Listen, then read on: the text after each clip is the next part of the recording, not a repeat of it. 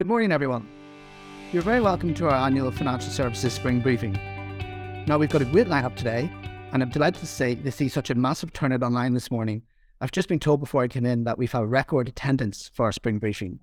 So hopefully we'll have a really interesting discussion in the next hour or so. Now, for those of you that have been with us for previous Spring Briefings will know, the object is to both review the current economic conditions and also to hear some updates on recent legal developments that might be relevant to you and your business for the year ahead.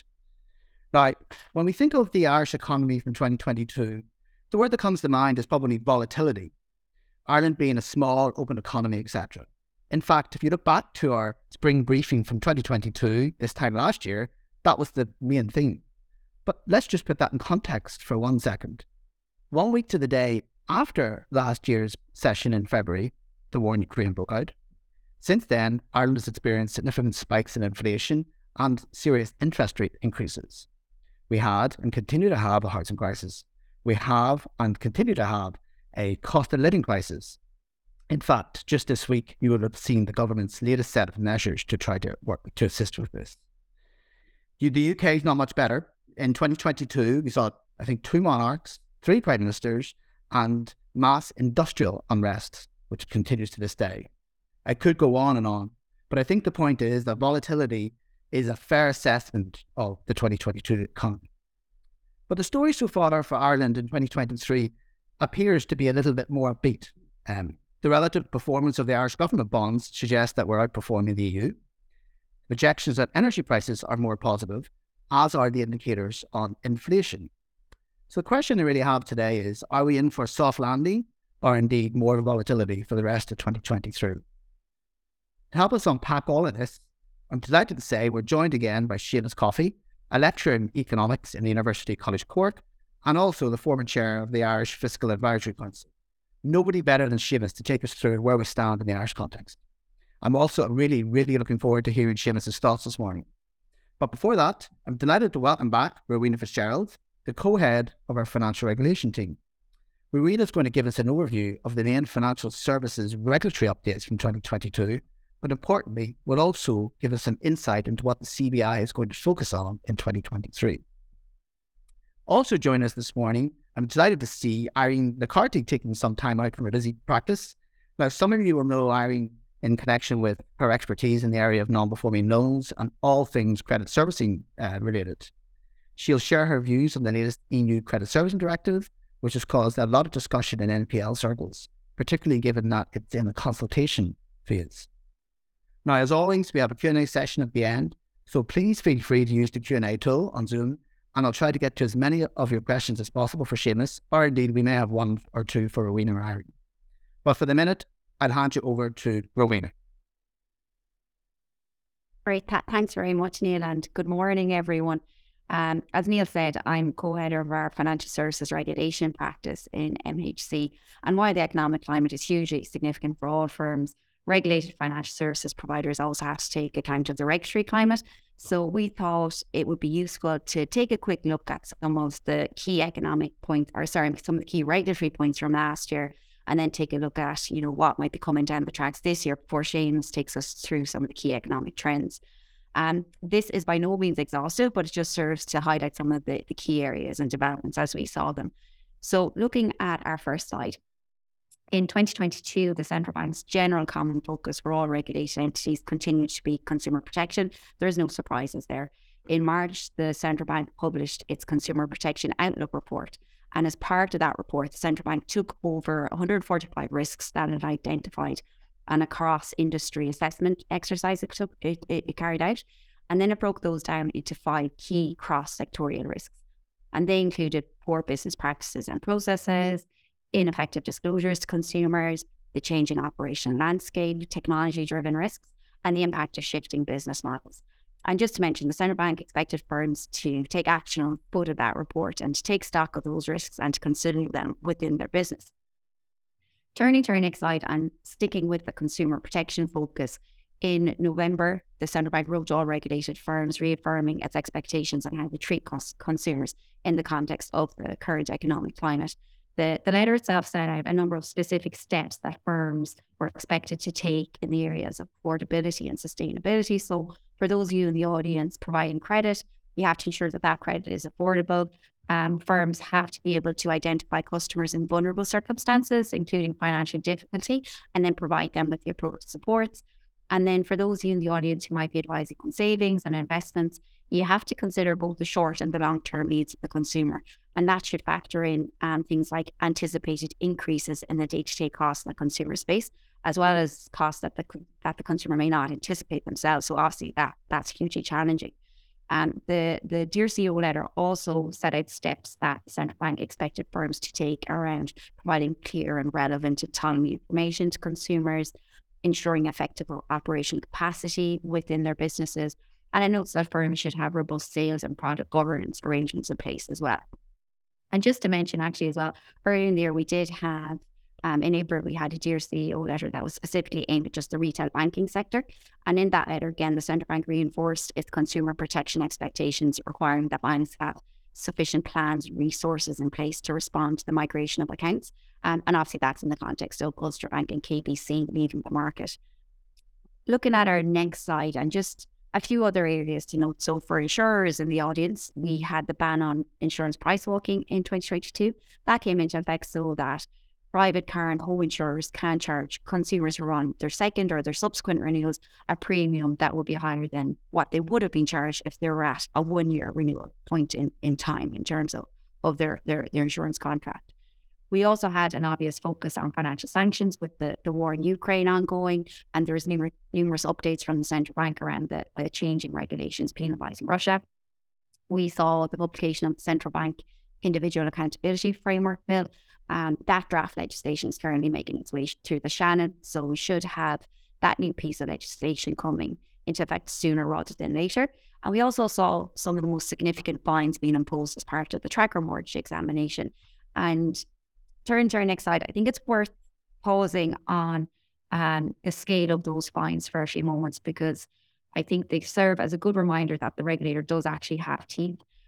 So as part of the fallout from the tracker mortgage examination in June, we saw that ESB was fined over 13 million, AIB was fined over 83 million, and then just in September, Bank of Ireland was fined a record high of over 100 million for its failings pursuant to the tracker mortgage examination. So they're quite significant fines. We did have other enforcement actions as well, and maybe just to touch on a couple of those, you see they're listed there in the slide, but BNY Mellon was fined nearly 11 million for failings relating to outsourcing.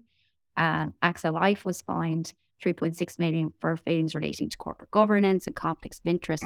And significantly, Danske Bank, a non-Irish bank, was fined 1.8 million for anti-money laundering and counter-financing terrorism breaches by its Irish branch. So that's a new departure from the central bank, where they actually focused on the branch of another EU entity, their branch in Ireland. That's a new departure. And while overall in 2022 we only saw 8 concluded enforcement actions, the total amount to be paid to the Exchequer on foot of those came in at over 213 million, which is a record high for the central bank.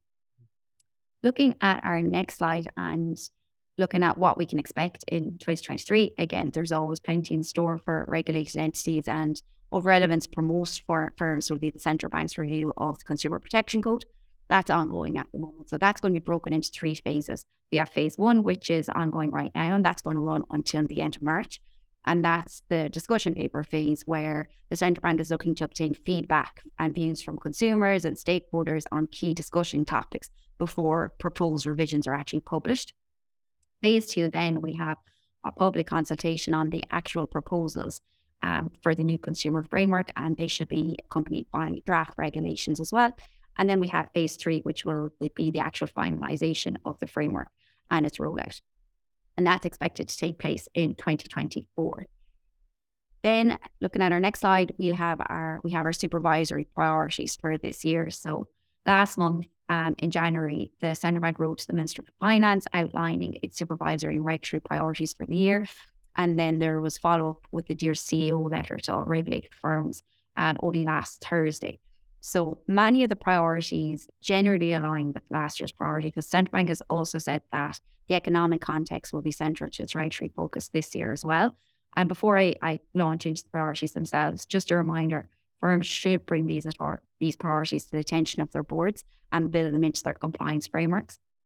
And I'd recommend bringing both the letter from the Governor to the Minister for Finance, as well as the Dear CEO letter to the attention of your boards, because they should be read in conjunction, and probably the letter from the Central Bank to the Minister for Finance probably gives a bit more colour. If we look at the priorities as outlined in the Dear CEO letter, so Central Bank says that it wants to provide a clear and open and transparent authorisation process for firms. I think that'll be welcomed by everybody. It's going to focus on assessing and managing risks to the financial and operational resilience of firms. It's going to progress actions on systemic risks generated by non-banks. It says it's going to oversee the consolidation of the banking sector. It's going to consult and engage on various regulatory developments, like I mentioned, Consumer Protection Code and the Individual Accountability Framework. There is going to be changes to the credit union sector. The Central Bank also said it wants to consult on its approach to innovation and their innovation hub. And there's going to be a renewed focus on market abuse. And we probably see some of the Central Bank's enforcement capacity being directed at that area this year and next. The Central Bank says it's going to focus on anti-money laundering and the counter-financing of terrorism. No surprises there. That's always on the list. But they did also include financial sanctions as a priority this year, which is new. So I'd encourage firms to take a look at their financial sanctions screening programs, make sure they're fit for purpose, and make sure that you have policies around financial sanctions. We're going to see the rollout of the EU's anti-money laundering action plan this year, and the establishment of a single supervisory authority for the purposes of anti-money laundering. And then we're going to have a review of PSD2 as well, and the functioning of open banking. And there's going to be the implementation of new legislation. So we'll have DORA being implemented and WILCA being implemented in Ireland. And then finally, the Central Bank is going to focus on climate change and climate risk. Turning to our final slide, and this one is directed at payment institutions and electronic money institutions. So for these firms, it looks like it's going to be another busy year. Those in the audience from payments firms and e-money firms will be well aware of the December 2021 Dear CEO letter. And the Central Bank has recently stated in a new Dear CEO letter from January this year that over the past 12 months, it's identified significant deficiencies in the governance, risk management and control framework of some payments and e-money firms. And it also noted that 1 in every 4 firms self-identified deficiencies in their safeguarding and risk management frameworks on foot of that December 2021 letter. The key takeaway from the new Dear CEO letter is that payments and e-money firms now have to have an independent audit carried out, so by external auditors, on their compliance with their safeguarding obligations. And that audit opinion, along with the board response to the outcome of the audit, must be submitted to the Central Bank by 31st of July this year. So that deadline is going to creep up on us pretty quickly. So I'd encourage all firms to get moving on that as soon as possible. And with that in mind, I think it's worth highlighting one comment that the Central Bank had included in the January Dear CEO letter. It says it has no appetite for the crystallisation of risks that would materially undermine the achievement of its supervisory objectives, which are focused on safeguarding stability and protecting consumers. I think that really is a warning from the Central Bank, and it should be taken seriously by firms. Just to mention as well, we're going to have the transposition of the Credit Servicing Directive this year as well, and Irene is going to go into a bit more detail on that shortly. That was very much a high-level look at what's going on when it comes to regulation and flavour of things that are going to be coming down the tracks this year. Again, one thing I can't emphasise enough, and if you're going to take one thing away from today, is the importance of bringing Dear CEO letters, CBI reports and correspondence to the attention of your boards, and formalising a plan to deal with them as soon as possible and build them into your compliance framework. And if you need to respond to them, build in a plan to deal with and respond to them if you need to. If anyone has any questions, please do pop those into the Q&A function. We should get a bit of time to deal with those towards the end of the session. I'm going to hand you back over to Neil now. Thanks, everyone. Thanks for that, Rowena. A lot going on in that space, and some very good advice there. I wasn't aware of the 31st of July deadline for the independent audit for the e-money institutions myself, so that's one big takeaway from myself. Just one thing came to mind as you were going through your slides. the TME, so there's some serious big numbers that the retail banks have received fines on. Is that the end of the TME now? Are we done, or is there more to come? I think there's more to come. The banks themselves will have received sanctions and fines. Obviously, they've been record fines that the central bank has given for contraventions that's identified as part of the TME. But there's now going to be certain individuals whose conduct in respect to those contraventions is going to be investigated. And there's a number of those investigations ongoing. And I suspect there'll be more as well. So when it comes to individuals, it takes a long time to conclude and have an outcome. So I think we're going to be looking at and dealing with kind of repercussions from the TME for a number of years yet. And while it wasn't in the tracker mortgage space, we did see last year that the central bank took its first market abuse adverse assessment against an individual last year for insider trading. And that particular, the contraventions involved took place in 2008. And we're only getting to the point now last year where the individual actually had an adverse assessment made or found against them. So it does take a bit of time. So I think we'll be dealing with the outcome from the TME for a long time to come yet. Yeah, however, yes. Rowena also mentioned the new credit servicing directive. So I'm delighted to say we're joined by Irene Chárthaigh, who's got some very well, as always, thought out views on this. It's in a consultation phase, so that really encourages open dialogue. So hopefully Irene will share her well-founded views. Over to you, Irene. Thank you, Neil. Good morning, everyone. My name is Irene Chárthaigh. I work in the financial services team here at Mason Hayes Curran. And one of my key focus areas is loan portfolio sales, acquisitions, and financings. Over the past few years, this has meant working on novel ways to structure these transactions to ensure compliance with the Irish credit servicing legislation. Now the EU Credit Servicing Directive has come into play. It needs to be implemented into Irish law by the end of this year. I'm going to share 3 observations on the directive today. 2 of these are difficulties that I have with the proposed new regime. The third is what I see as the main positive part of the new regime. The first issue I see is with the dual approach that will be created in Ireland. We're going to have sales that fall inside and outside the scope of the directive. Sales falling within the scope of the directive will be sales of EU bank-originated NPLs sold after the 29th of December. They're going to be subject to the new directive regime. Sales of performing loans, sales between credit institutions, and sales of non-credit institution-originated loans will continue to be subject to the existing Irish regime. Clearly, this doesn't make a lot of sense. The directive's intended purpose is to develop the European market for NPLs. So Ireland should have taken the introduction of the Credit Servicing Directive as an excuse to look at our current credit servicing regime. It's easy to see that the current Irish regime goes far beyond the directive because it requires the authorisation of legal title holders. In discussing this area, the European Parliament had expressly noted that credit purchasers don't need to be authorised to purchase NPLs. The reason for this being that they are not creating new credit, but are instead buying NPLs at their own risk. And the same falls true for performing loans. So Ireland should have kept this in mind and brought our current regime in line with the directive to harmonise this area and aim to create an EU open market. The second issue I have is with disclosure templates.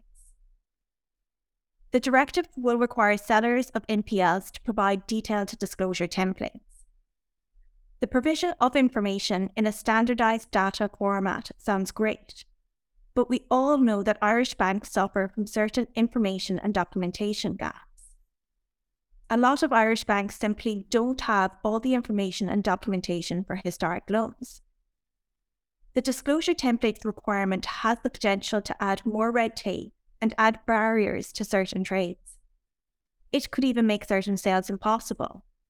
For example, secondary trades, where the current owner is not the loan originator and was never provided with the required information when they purchased the loan. I think the main benefit of the directive is the credit servicing passporting regime. In Ireland, there's a shortage of suitable credit servicers. This is because a lot of credit servicers are captive to certain funds, and the independent servicers are extremely busy. This creates a major obstacle in Ireland. We've even seen large transactions delayed because of this. The ability for other firms to passport into Ireland should be welcomed. Equally, Irish firms should welcome the opportunity to passport into other EU countries and to use the level of knowledge and experience that they have gained in Ireland to grow their business. Those are just 3 of my main observations. It's quite an interesting and topical area, so please do send your questions or observations through the Q&A function.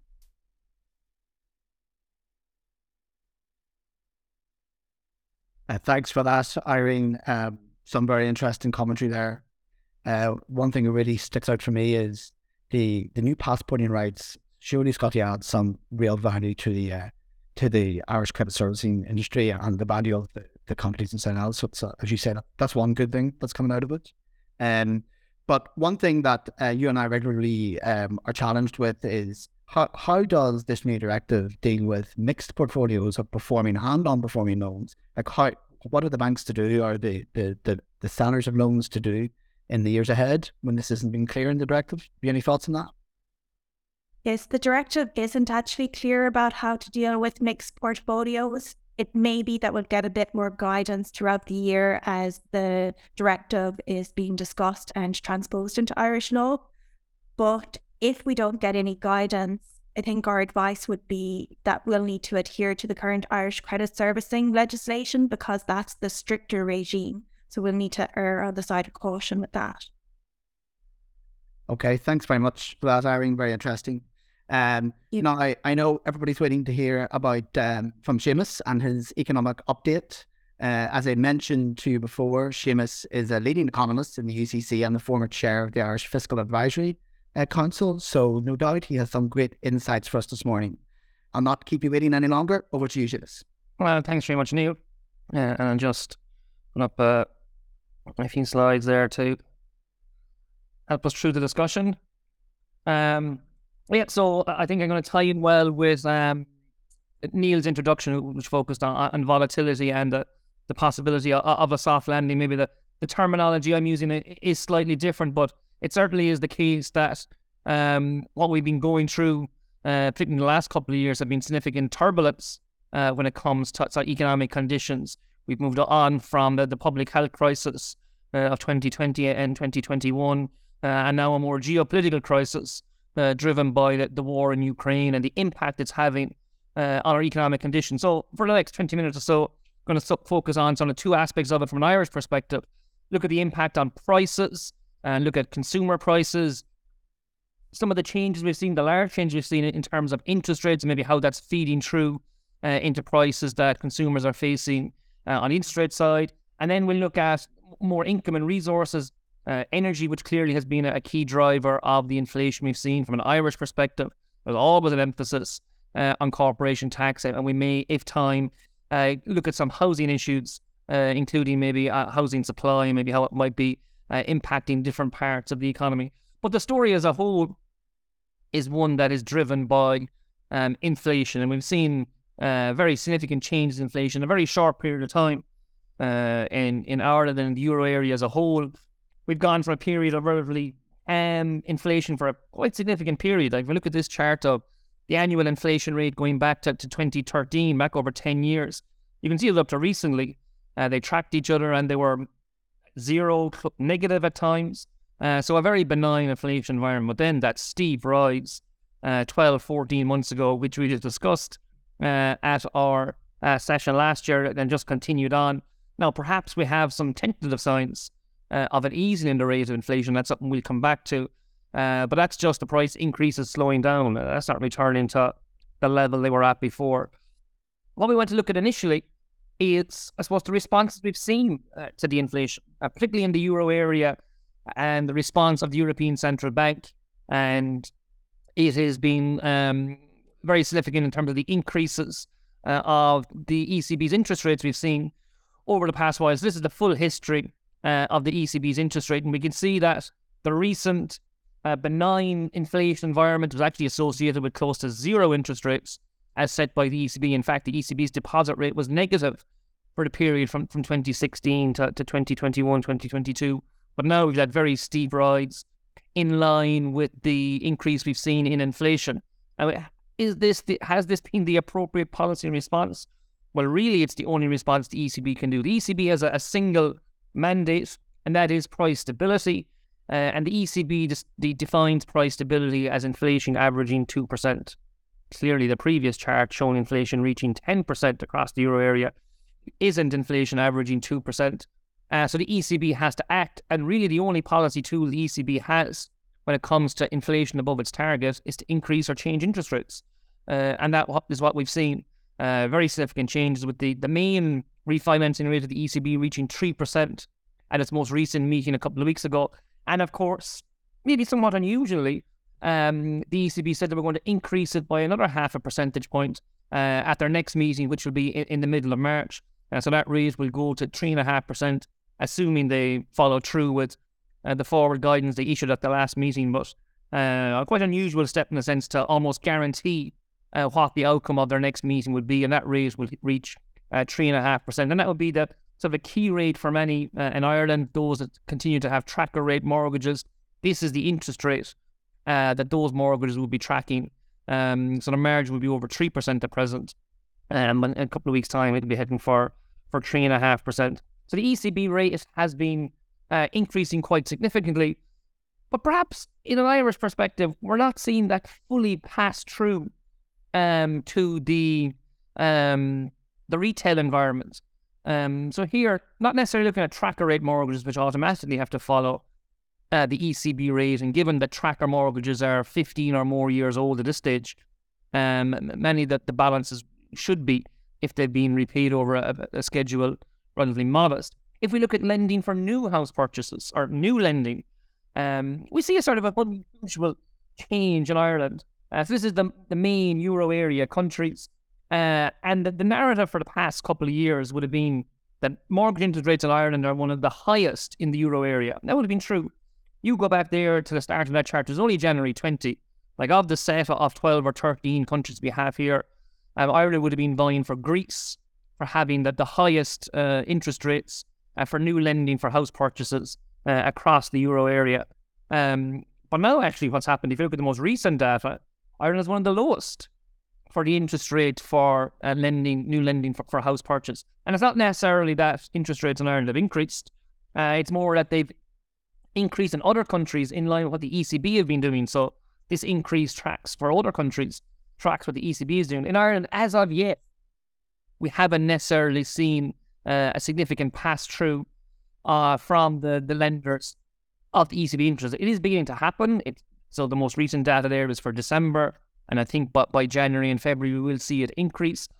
But it's hard to know whether Ireland's relative position will change. We've gone from being right towards the top, vying with Greece, to in this group of countries here now being the second lowest, with only France having a lower interest rate for new lending for house purchase.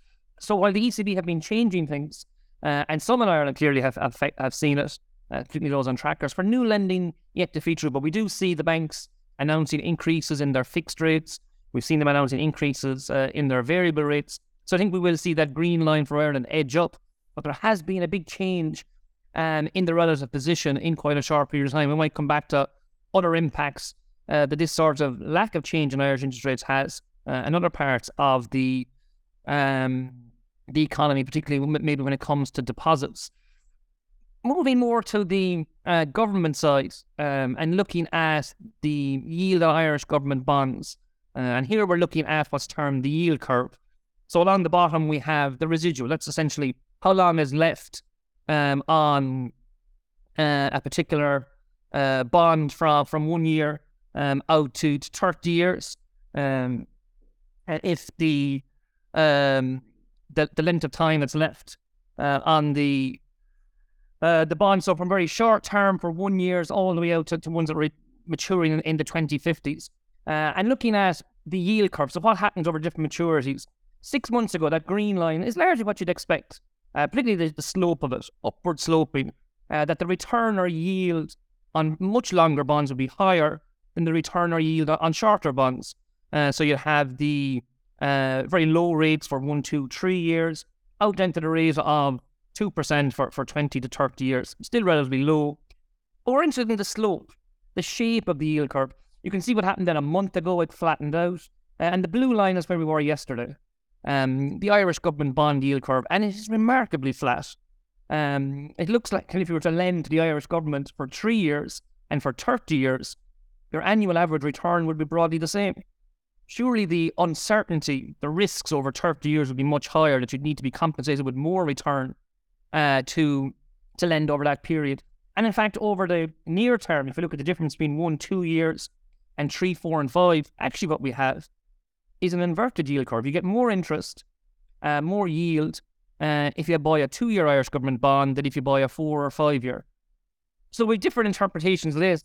One interpretation that this is a signal of doom and that we're about to enter a recession and that interest rates will fall. Or secondly, it could be the expectation that inflation will fall, and if inflation falls, we might see a moderating of the interest rate increases that central banks have been doing. So these are the Irish yields, but probably reflective of what's happening across the euro area and across the world.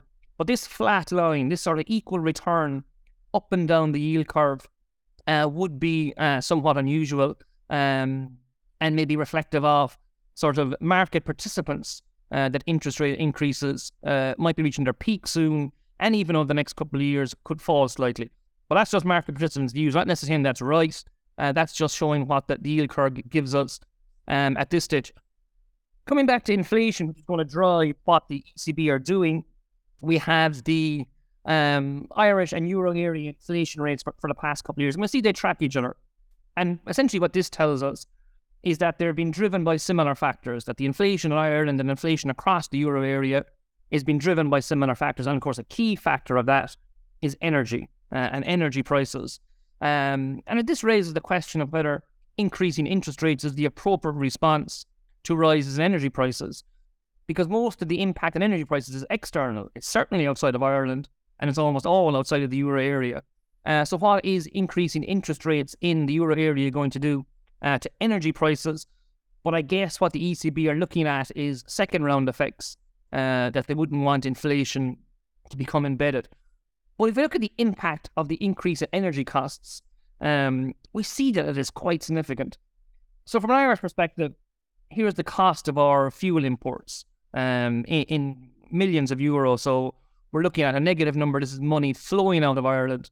And pre-pandemic, we've been looking at an average annual cost of around 4 billion. So this would have been buying oil, buying gas, buying energy, net of any imports. If there's fuel that goes in the other direction, we're looking at an annual average cost of around 4 billion. So a pretty significant amount of money. But just look at what's happened in the past 12 or 15 months. That amount has soared. Now, it's more negative, so this is money leaving the country. And for 2022, it was 11 billion.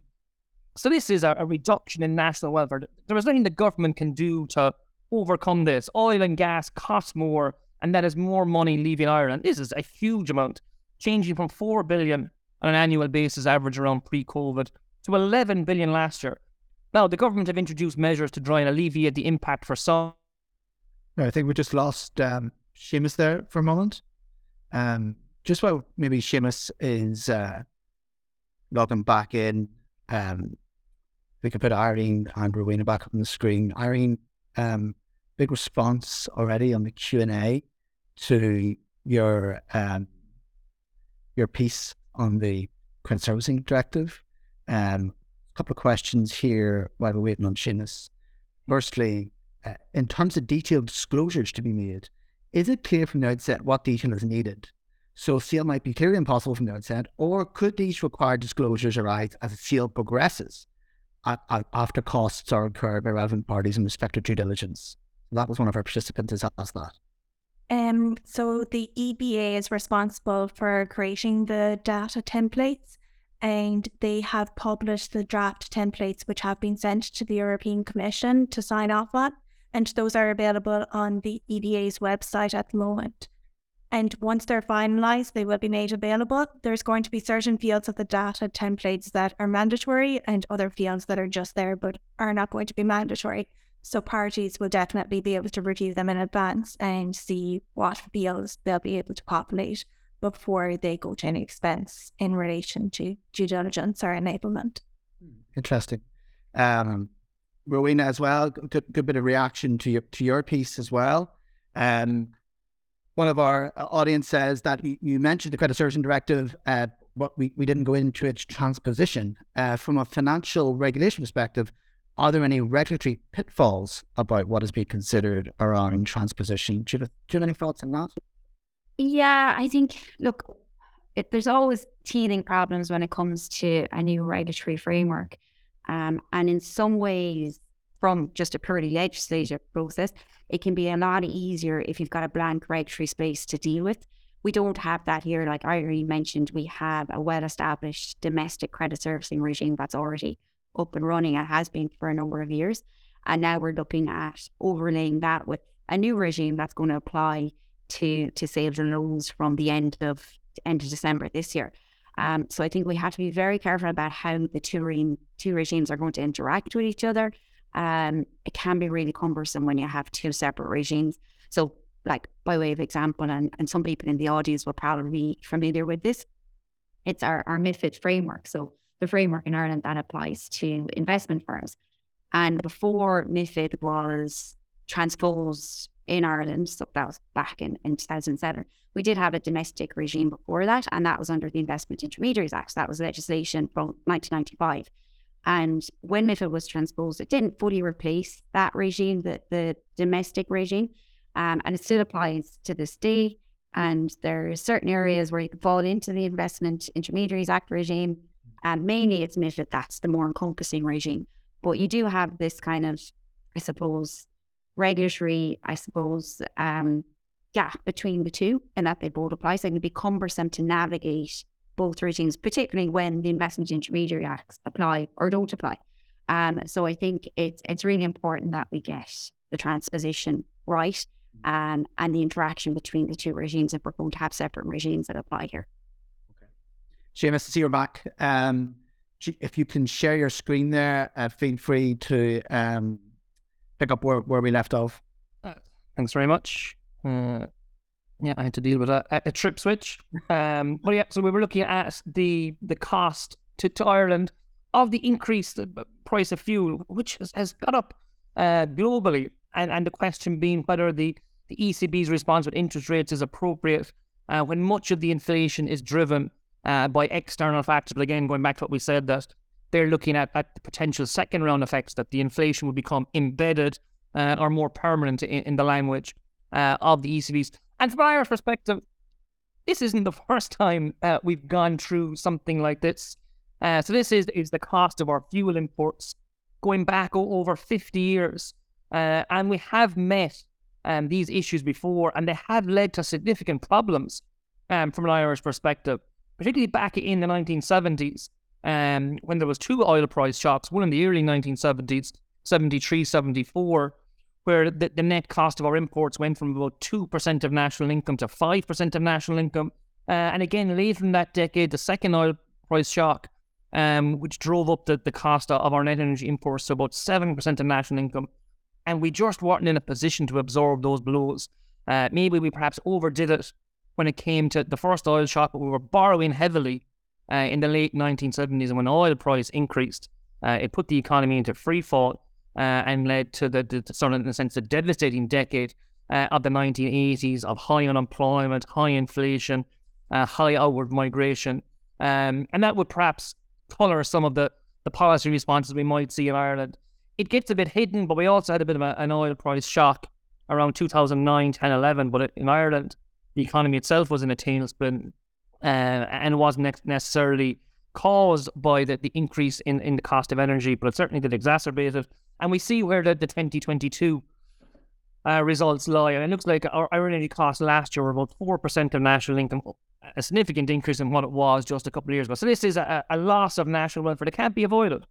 We're paying out this money to buy energy to run the economy, whether it's on transport, electricity, and other parts of the manufacturing sector that use significant amounts of energy. This is money that is leaving Ireland. One question that might come up briefly is, well, where is it going? Who's getting it?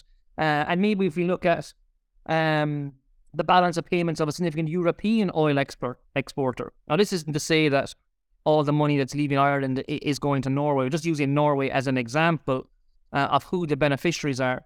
And this is Norway's balance of payments, the net flow of money in and out of a country. And Norway, as a significant energy exporter, has been running pretty significant balance of payment surpluses. And pre-COVID, those surpluses averaged about 20 billion a year. So these are on an annual basis. And you can see through 2017, 2018, 2019, moving up and down a bit, but around 20 billion a year. So Norway is a country of 5.5 million people. So a balance of payment surplus of 20 billion a year is pretty significant. Around 4 or 4,500 euro per capita for every person in the country. But just look at what's happened in the last 12 or 18 months. As the price of energy has increased, Norway's balance of payment surplus has surged. And on an annual basis, towards the end of 2022, was hitting for 150 billion euro. Again, with about 5.5 million people, so the country isn't much bigger than Ireland, you're looking at a balance of payment surplus of close on 25,000 euro for every person in the country in just a 12-month period. And this is a country that already has a $1 trillion sovereign wealth fund. And now they've been able to add significant amount to that because they have been a significant beneficiary of the increase in the price of energy. So from an Irish perspective, we might look to levy windfall taxes on those benefiting from the higher energy prices. Yes, some of it might be the energy companies, those downstream companies using the oil and gas that the energy exporting countries produce and use, but in the main, it's actually the energy exporting countries that have been the beneficiary in a European perspective. We just have to look at Norway to see where a lot of the money is going. Maybe as energy prices normalise, we will see this fall, and that will hopefully translate into lower energy prices in an Irish perspective. But if we're looking for the winners from this, there's no doubt we can look at Norway. That's not to say there haven't been winners in Ireland. So here are just a number of average prices for typical everyday products that we buy on a pretty regular basis. So whether it's automotive fuel, so looking at the price of diesel per litre, and you can see that stable at around 130, 140 prior to COVID and then Putin's invasion of Ukraine, and then briefly topping €2 in the middle of last summer. And that was after the government had knocked just over 10 cents off the excise duty of diesel, so the price would have been even higher. Since then, we are beginning to see some moderation, maybe back now down towards 170, 165, but still above where it was pre-COVID and pre the invasion of Ukraine. On the other hand, we've won where Irish consumers perhaps are feeling the pain with the price of milk, or maybe one where Irish producers are getting some of the benefit. So Ireland has a pretty significant dairy sector, and the price of milk, the farm gate price of milk, has increased pretty significantly in the past while, and that's why we're seeing it pass through onto consumers. So pre-COVID, the average price of a 2 litre of milk would have been around 170. Yes, it would vary by retailer, but on average, the CSO would put it at 170. We now see that it has risen, and has risen up above €2, with much of that going to the producers, the farmers. And it's estimated that average dairy farm income in Ireland last year was €150,000, driven mainly by the increase in the price of milk. Yes, they'll have seen some input cost increases. Their energy, of course, they'd be paying for energy, their fertilisers and other costs. But of course, the key input for dairy farming in Ireland is grass, and the price of that doesn't change. So they've seen a gain with the value of the output they're producing, not on a scale that we're seeing for Norway. But it is a touch of swings and roundabouts. There have been some beneficiaries domestically from the inflation we've seen, even if consumers are seeing the increase in the price there. So what we're taking from this also is that maybe we're beginning to see some moderation in those energy prices as we progress through things. For those that have been here before, we probably say, well, what's the one chart that this fella keeps using? And that would be this one, looking at sort of the outcome for Ireland's government and household sectors. Are they running a surplus? Are they running a deficit? And we can see over the past 20 years that Ireland has predominantly been in deficit. Whether it was the households doing the borrowing up to 2007, 2008, then a huge hole up in the public finances for the next decade. The government did the borrowing. But for the last couple of years, Ireland has been a country of saving, particularly from the household sector, those blue bars in recent years. During the peak of the pandemic, household saving was running at about 30 billion on an annual basis. They've opened up the pubs again, so we can spend more money. But households are still saving around 20 billion, and that's now been added to by government savings of 7 or 8 billion. So we're saving as a country close to 30 billion euro per annum, an unprecedented level from an Irish perspective. Lots of income out there that simply isn't being spent. You can look at the distribution of it or question the distribution of it because this is only an aggregate chart. We don't necessarily know who is doing the savings. What households are generating 20 billion of an increase in bank deposits on an annual basis? But we really have to ask ourselves, like, are we as an economy in a position where we can have 30 billion of income that isn't spent? It's not spent on consumption. It's not spent on capital, on infrastructure, on investment. It's simply going on the financial balance sheets. It's going to repay debt or going to the increase in deposits, which is what we see with the household sector. Again, an extraordinary story over a 20-year period of Ireland of massive build-up of debt, that red line rising from 2000 to 2008, then deleveraging, significant repayment of debt, and also maybe some debt write-downs. But then in recent years, debt levelling out, but the amount of deposits increasing significantly. And between currency and deposits, and the Irish household sector is sitting on close to 200 billion. It is an extraordinary amount of money. You could question whether we should be saving it. Would we like to spend it? We'd possibly like to spend it on more new housing, if that was available. Or should we be putting the money into more sophisticated financial instruments? Should all this money be sitting on deposit at zero or close to zero interest rates? And why is it it's grown by such a large amount? We said we might get some time to look at housing, and we're pretty much near the end, and there's really no positive picture, or few positive pictures you can give about housing in Ireland at the moment. And here is another one that has sort of a bit of a negative tone to it, that being housing commencements, the number of new units that are being started. Yes, there's still probably some COVID issues working through, and briefly, in late 2021 and early 2022, housing commencements got over 30,000, and we're looking for housing output to get to 30,000 and beyond. We need more housing than that, but that hasn't been maintained, and housing commencements over the last while have fallen again, back down towards 25,000 on an annual basis, and maybe disappointingly, given where the pressures are most acute, we're not seeing a significant increase in the Dublin or even the greater Dublin area, where housing needs are at their most acute. So this is an ongoing issue from an Irish perspective. We're not seeing the output sufficient to ease the problems we have, that housing demand is outstripping housing supply, and we're seeing this in relation to prices and all, particularly in relation to rents. And then just to conclude on a theme that arises frequently from an Irish perspective, and that's corporate tax revenues. And we've spoken about the Norwegian balance of payments is on a per capita basis. We could also look at corporate income tax revenues across the EU, particularly the main Western EU countries, on a per capita basis. Now, we recovered for most countries in 2021, but Ireland continued to strip ahead. Now, Luxembourg isn't included here, but Luxembourg's the size of Limerick, so maybe we have legitimate reasons for leaving it out. And you can see that on a per capita basis in 2021, Ireland was collecting about €3,000 per capita in corporate income tax. Of course, most of this paid by foreign companies, and that leaves us well ahead of all our peer countries. They seem to be grouped together in countries around 1,500 to 2,000, a group of countries around 1,000, and then the likes of Spain, Portugal, Greece, and Italy at around 500 or even lower. But in 2021, Ireland was €3,000 per capita, and we can just roll it forward because we have the exchequer figures. We can do it for Ireland for 2022, and I don't think any country is going to come near what we've seen in relation to corporate income tax from an Irish perspective. About 23 billion collected last year, with 5 million of us.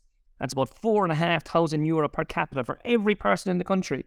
It's 18,000 for a household of 4 people in corporate income tax receipts collected. Again, with most of it paid by foreign-owned companies, and most of that being FDI foreign-owned companies who are here to service the global market.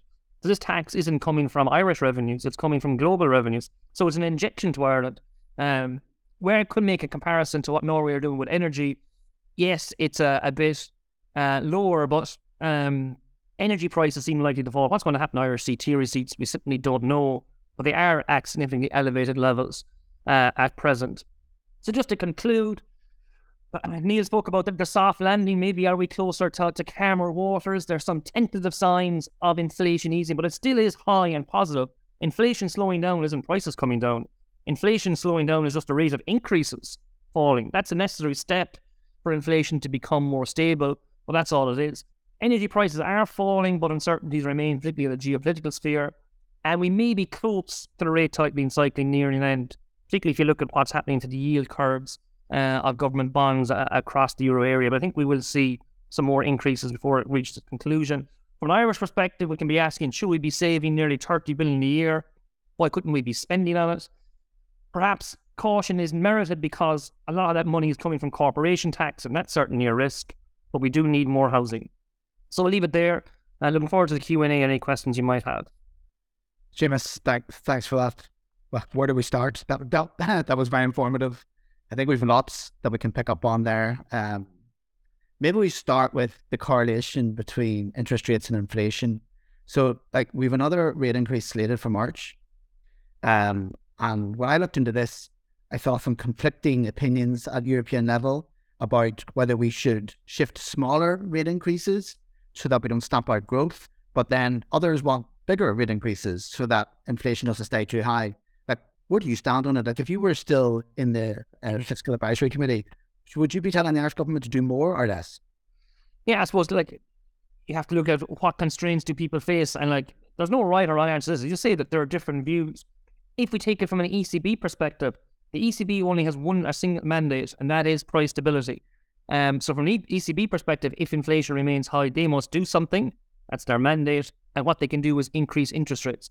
Yes, we can take a broader view about economic performance, employment, incomes, the impact the higher interest rates are having on households. But that's really outside the remit of the ECB.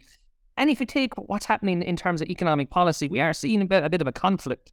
The ECB are increasing interest rates, maybe trying to choke off demand in the economy to stabilise that rate of inflation. Where you see the response of the Irish government is, how can we introduce measures to offset the cost of living increases we're seeing? So the government is putting money into the economy, so that they're moving in opposite directions. But I think what the Irish government are doing is pretty appropriate because of the impact of the cost of living crisis is more severely felt towards the lower end of the income distribution.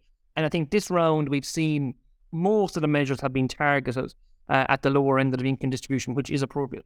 What would I do in terms of inflation? I would be worried about inflation. You don't want it to become embedded and have those second round effects. So I think, given the experience we had in Ireland in the 1970s, that caution about squeezing out inflation is merit. I think the ECB will continue to do it, and hopefully it is successful, because we don't want a sustained period of high inflation.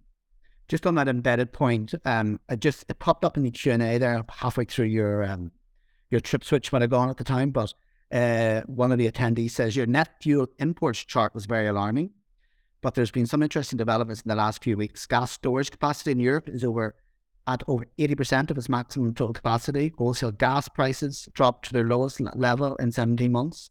We weaned ourselves off Russian energy sources with alternative sources from elsewhere. If that proves to be a permanent change, do you think it will have a significant long-term favourable impact on inflation? Or have high inflationary pressures become so deeply embedded in European economies? Maybe we're still suffering a hangover, the attendee says, from all of the QE pumped in during the financial crisis. Yeah, we're combining lots of different stuff there, in terms of the dependence on Russian energy. That's sort of a geopolitical issue in terms of, I suppose, the war, the sanctions that are being imposed on Russia. But clearly, going back in the late summer, early autumn, that was viewed as being a very significant problem for Europe, given the gas pipelines, given the dependence, particularly in the likes of Germany, on Russian gas. And it was felt that perhaps Europe wouldn't get through this winter without experiencing significant gas shortages. Now, as the contributor points out, Europe during the late summer and early autumn went to stock up its storage. In Ireland, we've no gas storage, but other countries have significant amounts. And they got those up towards 100% at the start of the winter. and then perhaps increased gas production from the likes of Norway, the North Sea, the Netherlands, etc. within Europe aided some of it. And the lack of Russian gas wasn't necessarily felt. Now, the weather did help. We didn't have too many cold snaps, and indeed in the last 4 to 6 weeks across Europe has been a very benign January and February. So that has limited energy demand. So I think, yes, we've successfully weaned ourselves off the Russian energy, and we have seen those prices fall, and they will come through. We're seeing it with diesel and maybe electricity, that wholesale prices are beginning to fall. So I think it is proving to be maybe easier than what was felt. It was thought there might be blackouts throughout Europe given the shortage of gas. In Ireland, maybe it was down to a shortage of wind that we might have had blackouts, but we've avoided them. Maybe some of it has been lucky, but some of it has been the preparation, getting the gas into those storage. So I think Europe has shown that it can come through a winter without the need for Russian gas. So that sort of bodes well for the next heating season, which isn't for a significant period of time. And I think we will see that moderation in prices continue, hopefully. Well, sticking with rates, quick question from one of the attendees. Are we likely to see negative rates again in the next 10 years, or was that experiment a failure? Great question. I think we were surprised to see negative rates in the first place. And during the last decade, there was the talk of the zero lower bound, that you couldn't have interest rates go into negative territory. But of course, the ECB and other central banks broke through it and reduced interest rates to negative. Now, they only did it for deposit rates. So if banks gave money to the ECB charged them an interest rate for putting that money on deposit. We never saw as for lending rates, particularly from the central banks, they went as far as zero. So that'd be the case of if banks put money on deposit, the ECB would be paying them. So it would be interesting to see whether we test the zero lower bound for lending rates, which we haven't seen yet. I think the last 5 6 years before the COVID pandemic were unprecedented. With hundreds of years of history of interest rates, we had never seen them so low previously. And central banks have been anxious to get interest rates back to more normal levels. And that's probably part driving the recent increases we've seen, that central banks say we want to get interest rates up to give them some movement or ability on the downside. Then once you're at zero and you decide you can't go any lower, well, what else do you do? So I think it's perhaps unlikely we'll see negative interest rates over the next 10 years. That's not to rule it out. We don't know what's going to happen. But I think central banks would like to give them some scope to be able to move rates up, but also down. Well, one other point that came across strongly was your comments on the household sector. And I think you mentioned 30 billion was the number of deposits that continues to increase, but no sign of the deposit rate increasing, even though the base rate obviously is increased substantially, as we've mentioned. That's really difficult to reconcile. Do you have a view on why that is the case? Yeah, so Ireland seems to be a bit unusual. So one of the charts I put up was that the lending rates for mortgages, and up to now, they haven't really increased significantly in Ireland. So as you say, the ECB have increased interest rates, but Irish banks haven't, particularly for new lending, haven't safely increased their rates yet. I do expect them to rise. But across Europe, those lending rates have risen, but so too have their deposit rates. So European banks have sort of maintained their margin. They've pushed up their lending rates, but also pushed up the deposit rates. And in many Euro area countries, deposit rates are 1% or even higher for non-current account deposits. Whereas in Ireland, they still remain close to zero. But Irish banks have sort of maintained their margin. They haven't increased their lending rates, and then subsequently they haven't increased their deposit rates. And the Irish banks are swimming in deposits. Like, they are essentially deposit-taking institutions at this stage. The deposits swamp the lending they're doing, and they have tens of billions of euro put on deposit with the central bank because they've no other use for it. It's not being lent out into the economy. They can't see areas where they can increase lending sufficiently just to cover the amount they're taking in. So from the Irish bank's perspective, they're saying we don't need to increase deposit rates. We already have sufficient funding. And at least they are saying then that they're moderating the increases in interest rates on the lending side. And from a household perspective, it's actually the deposit rate which is probably more important at this stage in aggregate terms. The distribution is much different. It's likely older owner-occupier households building up these deposits, whereas younger households are with the mortgages. They're looking at what the borrowing rates are. Like in lots of cases, Ireland is a bit of an outlier, and on the interest rates, we seem to be a bit of an outlier. The ECB is raising them, but as of yet, they haven't really been passed through in Ireland. Okay, that's quite interesting. On the Q&A, Irene, quite a bit of reaction to your piece, and just this has come up a couple of times. What is Ireland's view on the variable rate mortgage prisoners and what can be done with these customers? Now, I assume, Irene, this is a reference. There's about 100,000 loans out there owned by non-bank funds who are I think they're suffering with the variable rate increase being passed on. Their credit history is not great, so it's very hard for them to get back into the main retail banks. I think I saw something at the weekend where one of the suggestions might have been the business post where it was we should just ignore the credit history, and if they've got affordability, we should just get AB, Bank of Ireland, PHSB to refinance these guys. Is that the best solution? Do you have any thoughts on that? It's come up a couple of times here, so just to see if you have any thoughts.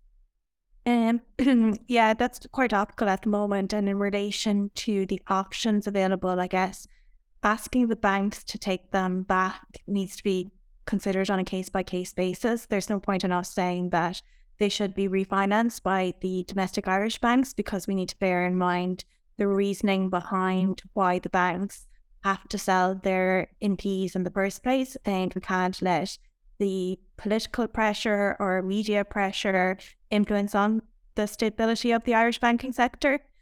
Some of the other options that have been discussed are around the CBI setting the maximum rate increases for non-bank lenders, but I don't think that's appropriate. It's not really the role of the CBI to do that. Another option that's being discussed a lot, but the government has said that they're not going to do it, is around mortgage interest relief. And that might be an interesting option to consider, but again, it would be quite expensive for the exchequer, so it'd be interesting to see how that develops. Yeah, quite costly. One of the other things that Rowena that's come up is from the attendee is it anticipated that the CBI will inquire from regulated firms how they are preparing for SEER in terms of their preparedness? Do you have thoughts? Yeah, so again, we don't have a full framework yet. We don't know exactly what it's going to look like. We do have draft legislation, but in terms of the overall central bank policy around it, we don't have that yet. But what I would say is for SEER itself, that's going to apply to the more significant institutions to payment. So your banks, your insurers, and your large investment firms. Those firms are likely, because of their PRISM rating, so their risk rating by the central bank, they've pushed into the higher range of that. They're likely to have ongoing correspondence with the central bank anyway. So it may come up in general discussion with the central bank, whether the central bank will write out formally to people to ask them, what have they done? I think that's unlikely. The central bank isn't going to ask people for their homework and then correct it for them. What they will do, though, maybe is in a few years' time, is if they carry out, say, themed inspection of people's compliance with the framework, they may at that point ask people to show them how they prepared for SEER and how did they get their house in order. So regardless of whether the central bank may or may not ask you for that information now or in the next year or two, I think it's important to have it in place because they could ask for it down the line. Seamus, lots on corporation tax on the Q&A. I mean, as you pointed out, I think you get asked this every year. It's mind-boggling. I saw in the FT last week, the governor was defending the growth projections. Governor of Central Bank of Ireland was defending the growth projections. But some of the US economists were telling us all that we're in denial. The question again is there any end to this? Do you see any impact with the job cuts, like another 240 job cuts from Google next door to us yesterday? Are these numbers so small that they don't impact, or have you any thoughts on whether the curve might be flattened?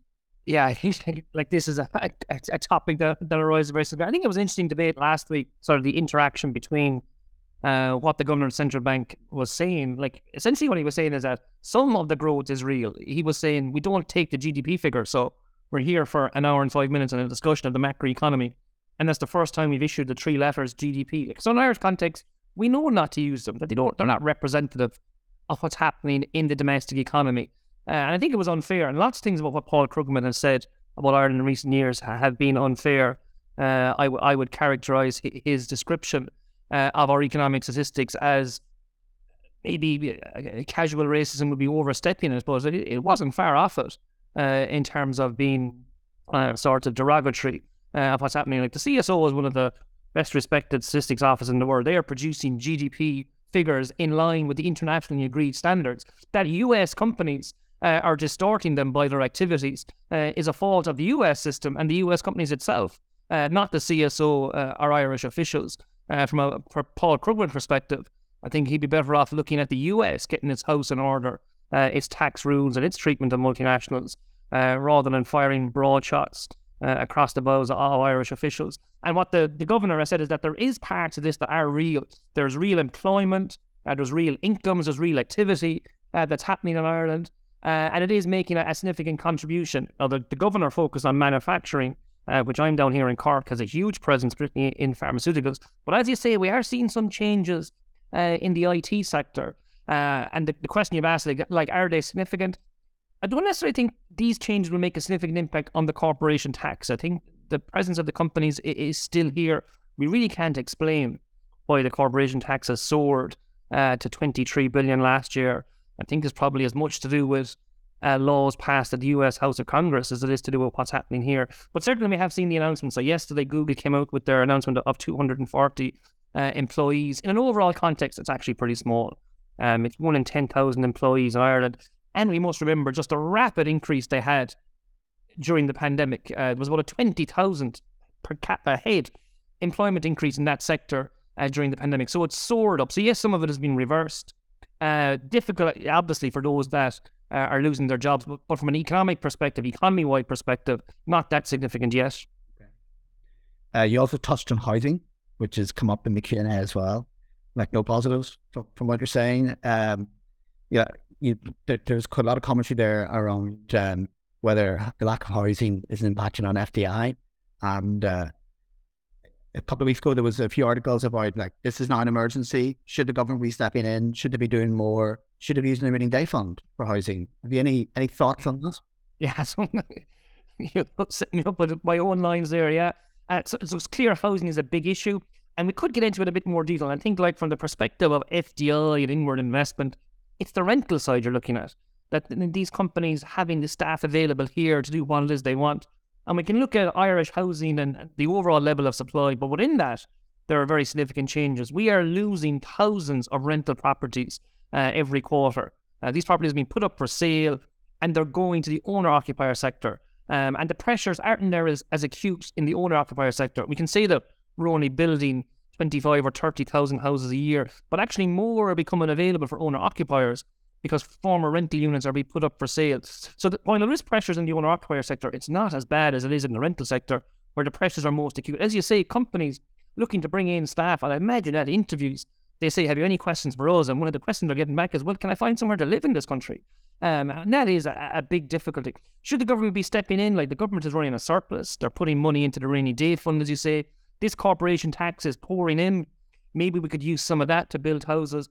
And I think in other circumstances, yes, you would say that if we had idle workers who would be available to actually undertake the activity and produce the houses, but we certainly don't. We're in a labour shortage, and we're getting squeezed on all sides. Like, can we bring in workers to build houses? Well, where are they going to live? So it is quite a difficult circle to square. I think the government will probably look to do more, and we can perhaps see it in terms of trying to incentivise activity in the private sector, undertaking more social housing itself, getting funds into the approved housing bodies. But I think the outlook for housing in Ireland remains bleak. The difficulty we have is that people can't find somewhere to live. We need more houses, and those commencement notices is not a positive picture. It's not a good sign. I'm just very conscious of time. Just try and get to one or two questions that have come in. Irene or Rowena, this one's for you. In respect of the Credit Services Directive, was Ireland's decision to remove the authorisation requirement for purchasers of NPLs an error or an option permitted under the directive? Irene, is that something you wanted to? Yes, so the directive doesn't require credit purchasers to be authorised. The reason being that the credit servicers are the authorised entity, and they are the entities that would ensure that the customer gets all their protections regarding consumer law. And if you go back to the point that I touched on when I was speaking, it's because the European Parliament has said that they don't think credit purchasers need to be authorised because they're taking on a risk in purchasing the loans and they're not originating or giving any new credit. Okay. as I said, conscious of time. Seamus, one or two quick ones for you. First one is, how do you see UK economic issues impacting Ireland? I think, again, we're down to sort of political choices. Or from an Irish perspective, the clear issue is going to happen on the island of Ireland, and whether some sort of agreement can be reached in relation to Northern Ireland. The sounding seems somewhat positive, but they were even more positive perhaps a week or 10 days ago, that agreement was close, and it doesn't seem to be the case. It does sound like both sides are engaging perhaps more constructively than they were under previous Conservative Party regimes in the UK, but still uncertainties remain. And of course, from an Irish perspective, like, the UK is such a large economy, so close to us, that the performance of the UK is important for our economic outturns, whether it's to do with tourism. Lots of Irish small SMEs, their biggest market, external market, would be in the UK. So the performance of the UK economy is important there. And the UK economy is sort of struggling along. It's not performing great. It's not dreadful. I think some of the headlines are a bit overstating the nature of the performance of the UK economy, because a lot of them are based on forecasts. So you can see, no, UK to be slowest growing economy in the G7. But that's only a forecast. If you actually look backwards, the data puts it sort of not quite at the bottom, not great, but not quite at the bottom. And that's possibly what's going to happen over the next while as well. We are seeing some turmoil in terms of labour markets and trade union disputes, possibly linked to inflation, but also maybe linked to long-term issues about increasing public sector pay, which might spill over into an Irish context. But I think that the government here have had a good handle on it, and we have had public sector pay increases over the last couple of years. So I think the key issue is the political issue. Can we get agreement on what to do with the border on the island of Ireland? And we'd be hoping the UK economy performs better, simply because it's our largest, closest neighbour.